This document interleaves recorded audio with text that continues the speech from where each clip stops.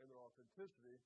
There are 73 Psalms that are attributed to David, of which 45 are disputed only by the most serious skeptics. There are none of David's Psalms which can be dated with certainty to the period of his life when he served his father as a shepherd. However, it's certain that he drew upon this formative period in the writing of several of his Psalms. Among them are Psalm 23, Psalm 8, and Psalm 19. Psalm 23 might be the most well-known psalm, both among Christians, Jews, and non-Christians as well. I've heard it recited at many, many funerals, even those funerals of people who were obviously not believers in the Lord Jesus. I would be very, very surprised if we took a poll. We're not going to, but I'd be very, very surprised if we took a poll tonight on whether or not you've heard a sermon on Psalm 23. In fact, I would be very surprised if everybody in here hadn't heard 4 or 5 or 10 sermons on Psalm 23. It is maybe not just the best-known psalm, it might be the best-known passage in the entirety of the Scriptures. But I would ask your indulgence, your patience with this with regard to our study tonight. I know you've heard this information before, but I'd like for you to listen to it afresh, as though you'd never heard Psalm 23 before, and let it speak to you again. It is a psalm of great comfort, and surely David's experiences as a shepherd, as a young shepherd, form the foundation for this great psalm. Again, we don't know when he wrote it, but it is certain that he drew from the experiences as a young shepherd boy in order to form the foundation for this great work. Spurgeon called Psalm 23 the Pearl of Psalms. Alexander Maclaren wrote of this psalm, "The world could get along without many a large book better than this sunny little psalm."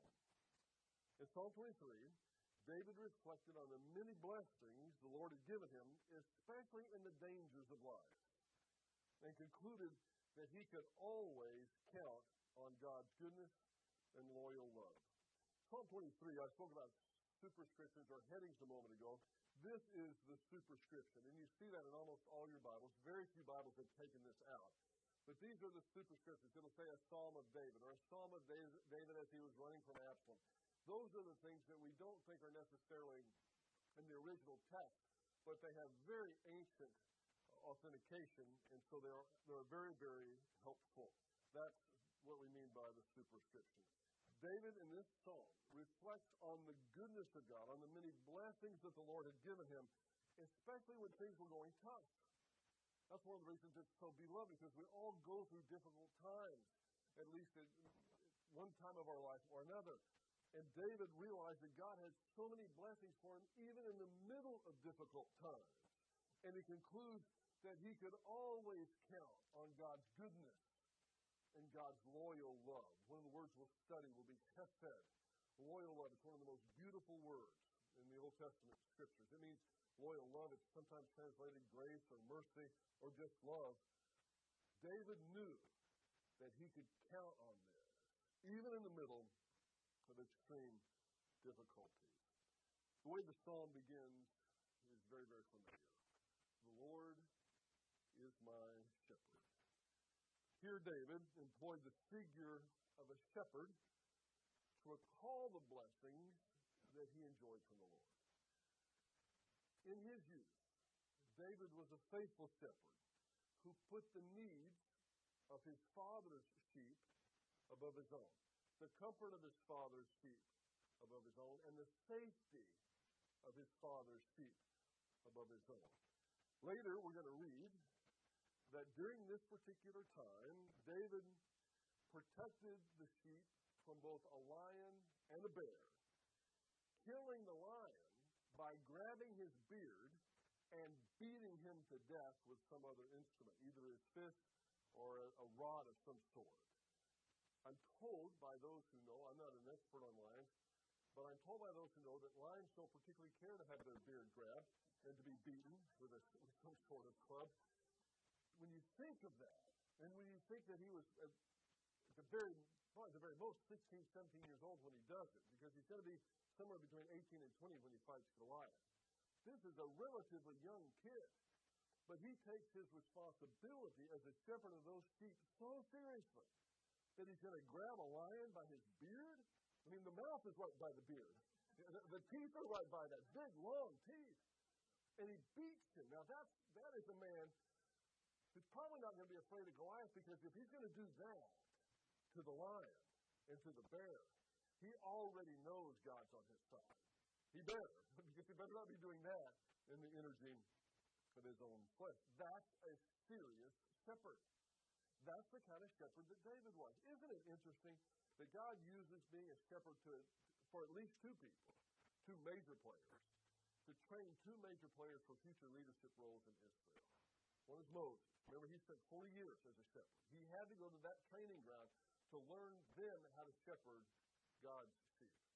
And then, of course, David spent his youth as a shepherd, learning how to be a leader in Israel. Being a shepherd is not a glamorous job at all. In fact, it was one of the lower jobs on the totem pole in Israel, not just in the time of David, but on into the time of Christ. And this brings up a significant point. David was a faithful shepherd. He was shepherd even in the small things, even when people weren't watching. Have you ever thought of that? You're out there in the fields by yourself, and nobody else is watching. So what if that lion would have come up and taken away one of the sheep? Maybe nobody would have known, but if they did account, David could say, well, listen, I was way over here, and that lion came over here. I tried, Dad, but there's nothing I could do about it. He could have easily let that go. But he doesn't do it because he's been given a task to do. Even though it's a menial task, David still does it at 100%. Sometimes I hear people, especially in athletics, don't you hear it sometimes? They need to give 110%. You can't give 110%. 100% will do quite nicely, thank you very much. And nobody gives 100%. If you did, you'd probably die on the football field or on the baseball field. You'd run right through walls to try to catch those fly balls and so forth. But David gives 100%. If we are not faithful, as David's brother will later put it, with those few sheep in the wilderness, then why do we think we're going to do better when God gives us something bigger? Some of us have a tendency to hold back on getting serious about our spiritual lives until God gives us something significant to do, as if what he's giving you right now is not significant. Then we'll give 100%. Once he gives me something significant, then I'm going to give 100%. Do you really think that you're going to give 100% then if you're not giving 100% now? Do you really think that? You really think you can turn it on and off that easily? It's not very likely. We need to learn, as Francis Schaeffer put it, that there are no little people and there are no little places. We used to, for years, have a magnet on our refrigerator that said, bloom where you're planted. I love that. The best you can do is the best you can do, and wherever you are right now is where you need to do it. And you need to do it with 100% intensity. No matter how insignificant you think, fill in the blank, whatever it is you're doing right now. Well, boy, if I was Billy Graham and I was speaking in front of 100,000 people, then I'd really spend some time to prepare that message. You ought to prepare that message that you're doing for the children at church with the same intensity. If you're a greeter at church, you ought to greet at church with 100% intensity. If you usher, you ought to usher with 100% intensity. If you play the piano, you ought to practice and do that with 100% intensity. Whatever it may be, and there's so many things around the church that people think, oh, that's not a big deal. That's insignificant. Or there are things that we do at home. That's not a big deal. That's insignificant. We all are in ministry. Every single one of us. Every one of us is in a ministry of some sort, and we need to do it with 100% intensity, no matter how insignificant you might think it is right now, because it's not insignificant, because God gave it to you to do. And it may be being the best dad you can be, the best grandfather you can be, or the best mom, or the best grandma, or the best next door neighbor, the best witness to that next door neighbor. Whatever you're doing right now, that's the most important thing in your life. Wherever God has you. We need to grow where we're planted. I talk to people sometimes who get to a point in their life where maybe they can't even get out of their house anymore. They seem to be almost confined to a bed. And they say, what can I do? I can't do anything for the Lord anymore. My life is over. And you know my response to that? You're still thinking God has given you air to breathe, and the ability to think you can still pray, and you need to do that with 100% intensity. There's not enough time to sit on the sidelines or to give it 50%. I was listening to a sports commentator today talk about the Los Angeles Lakers. Los Angeles Lakers are, I think, still in first place in their division, but they're a little bit older team. And what they were saying in this news report was that everybody knows, the superstars on the team and the coach knows, that they're just giving it about 50% energy right now because they're saving themselves for the playoffs that are going to turn it on in the playoffs. How many times have you seen people do that in the athletic realm? They save it, and they save it, and they save it, and then all of a sudden they want to turn it on, and it doesn't happen. But the team that's almost in last place, it's really struggling just to make the playoffs. They're having to put every bit of energy and intensity into it. And when they go to that first playoff game against the team that's been dogging it for so long, oftentimes the great team can't turn it on, and that lesser team that's doing things with 100% energy ends up winning that game. And so everybody says, well, why in the world that happened? I cannot figure that out. It has to do with intensity. And we have got to be intense with regard to our spiritual life, no matter what it is God has given you to do. If David would have said to God, or to whoever would have listened, to heck with these sheep, they can be replaced. I'm not going to go after that line. I'm going to save myself for this epic battle that I think I'm going to have someday with this uncircumcised Philistine. I can't risk anything right now. I can't risk spraining an ankle because I just might not be able to fight that giant someday. Of course, that would be theoretical, but if he would have said something like that, it's very unlikely that God would have ever put him in a position to fight Goliath in the first place. If he wasn't faithful back then, he wouldn't have been in a position to exercise even greater faith in the future. Whatever task God has given to you today, whatever is right in front of you, God expects 100% effort from you. Don't wait for someday to give it your all. Someday is today. There are no guarantees on the future. You don't know that there's a someday later on down the line. From what little we see of David's youth, he was a master of faithfulness in the little things. The Lord is my shepherd. Philip Keller, in his book, A Shepherd Looks at the 23rd Psalm, writes, sheep require, more than any other class of livestock, endless attention and meticulous care. Sheep have no natural defenses against predators. They're extremely edgy and won't lie down to sleep unless the conditions are just right. They need water like any other animal, but they have trouble finding drinkable water on their own.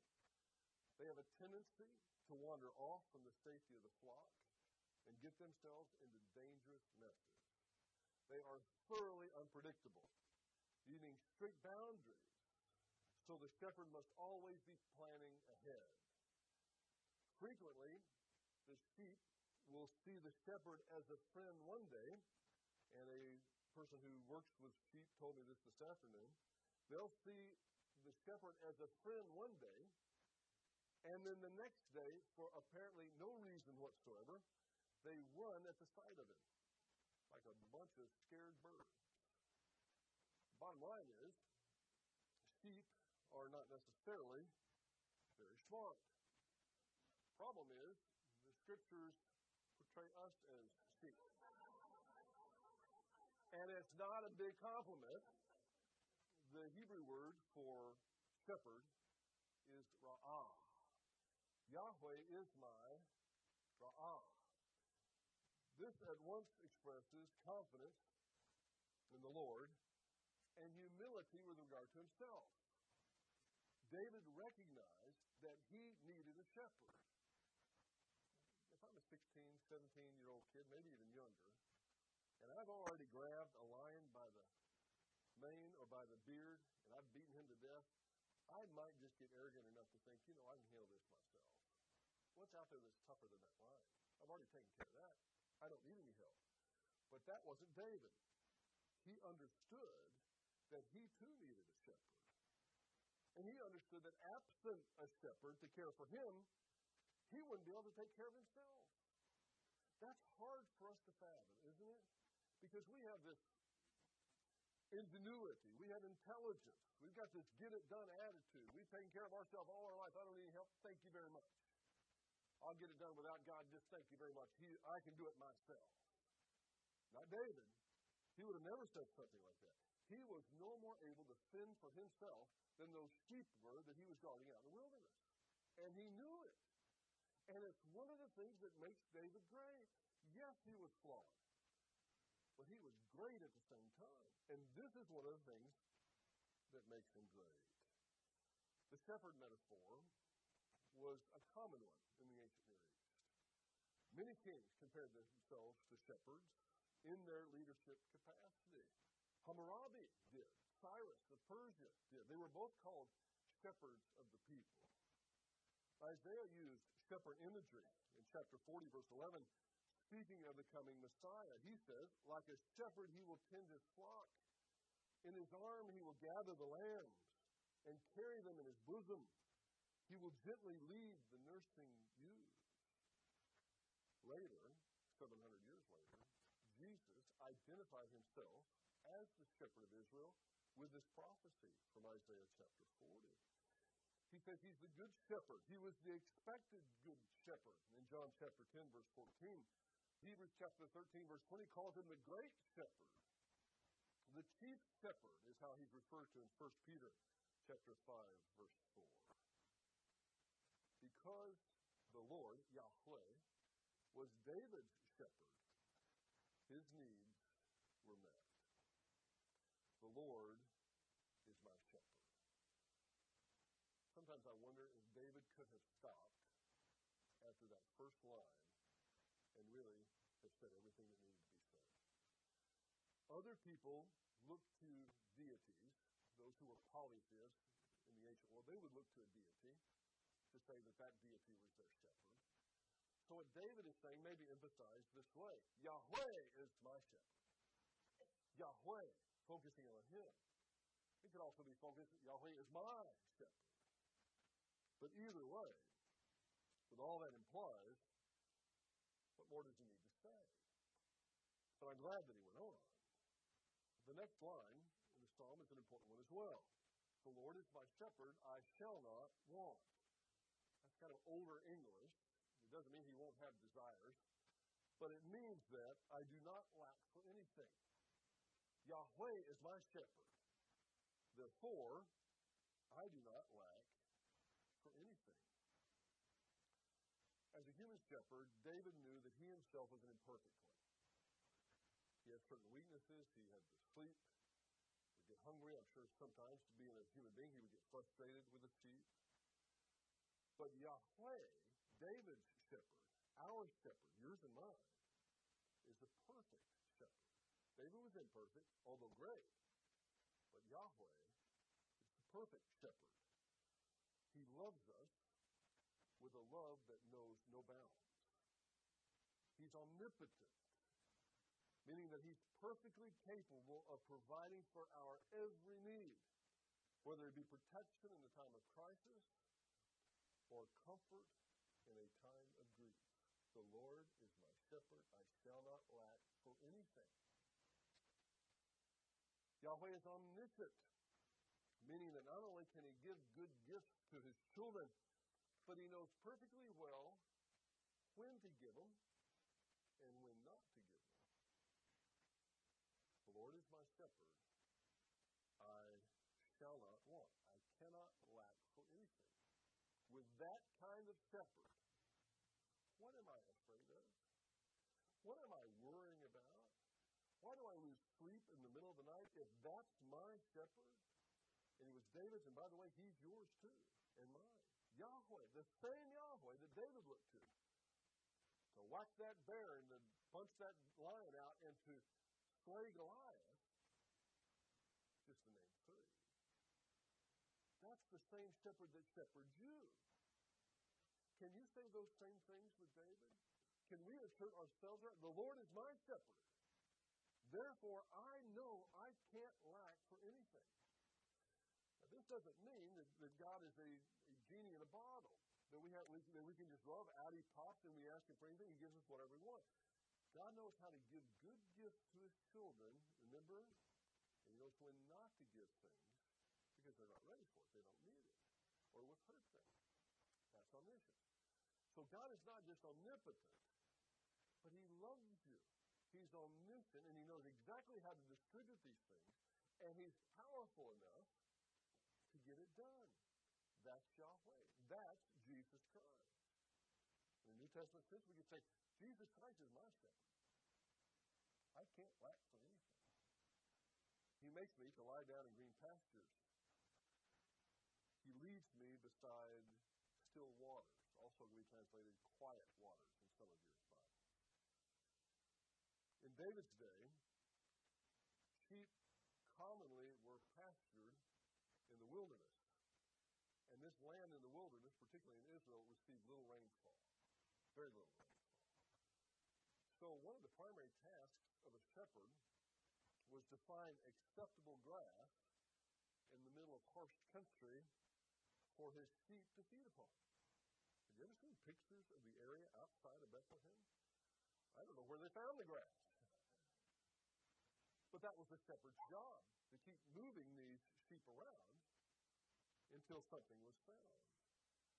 The way he puts it, making me lie down in green pastures, suggests, though, not just adequate feeding, but ample feeding is the feast for these sheep. It's a feast for David. He doesn't just take care of the basic necessities, he blesses us beyond our wildest expectations. In this metaphor, the sheep are fed and happy and have no need to look any further for anything to eat. They're laying down on what they should eat. That's the kind of shepherd the Lord is. Lying down also hints at security here. If they're lying down in the middle of the wilderness, it means they're comfortable. It means they're not skittish at this point. It means they're not scared. But they're still in the wilderness. We ought not to miss that. We live in a wilderness today. And if you don't believe that, just instead of exercising in the morning, just stay home one day and turn on the news shows. And you'll see what kind of wilderness you've awakened to that day. Things are happening all over the world. And things are happening here in our own country. There are economic problems. There are immigration problems. There are violence problems. There are terrorism problems. There are problems with having the military far too extended for our own good. Oh, my goodness, if you looked at those things, you realize we live in a wilderness, a great wilderness. But at the same time, Yahweh is our shepherd. Therefore, I cannot lack for anything. It doesn't mean He's going to take me out of the wilderness and move me to Basin where the fields were more plentiful. Still in that wilderness. But even in the middle of the wilderness, God can still find that patch of grass, green grass, and fill our bellies. And we can lay down in comfort, even though all around us, if we were to look around, those problems are still out there. And the problems are real, and we need to do something about them. I'm not advocating an ostrich with a head in the sand type of approach to these problems. But we don't have to lose sleep over it. Since the Lord is our shepherd, we can know that we will be well cared for and protected. The second line, He leads me beside still waters, again stresses the idea of restfulness and satisfaction. Shepherds typically watered sheep from pools of water captured between rocks that had been shaded and therefore kept from evaporation. That's what's meant by quiet waters. Just like these sheep were laying down on this soft grass that maybe they would like to have been eating, but their bellies are so full they don't have to eat it, they're laying down on it. Water, which was a precious commodity at the time, would have been a place where they were drinking, would have been a place of quiet and comfort. We might better understand this as waters of restfulness, where the sheep could lie down, knowing that at any time they could get up and get another drink. Lord is our shepherd. That's why we can be relaxed. So the conclusion to this part is, He restores my soul. Through providing nourishment and drink, the shepherd restores the life of the hungry sheep. the Lord, Yahweh, restores the life of his hungry and thirsty child. But there's a spiritual application here as well as a physical one. Like the Simon and Garfunkel song in the mid-'60s, remember it, Bridge Over Troubled Waters? Jesus Christ is a bridge over troubled waters. When we think we can't go on, he's there to carry us. When we're so lonely that we can cry, he encourages us. When we're worried sick, he comforts us. When we sin, he forgives us. He's the good shepherd. He restores my soul. Final stanza, at least, that we'll cover tonight. He guides me in the paths of righteousness for his name's sake. God not only leads us to food and to drink and protects us, not only does he take care of our physical needs, he takes care of our spiritual needs. He gives us guidance in the proper path of life so we don't just wander through this world aimlessly. God has graciously, in eternity past, decided to disclose himself to us. That's the difference between, one of the differences, between theism and deism. Deism was a popular philosophy at the beginning of our country. Deists believed that there was a God.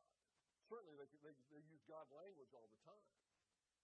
But a deist doesn't believe that God interacts with his creation. But we have a God that has disclosed himself to us. He's interacted with us, and he tells us what he expects of us. In his word, we have all the information we need for living this life in a way that pleases the one who created us. Part of this, according to this passage, he guides me in the paths of righteousness.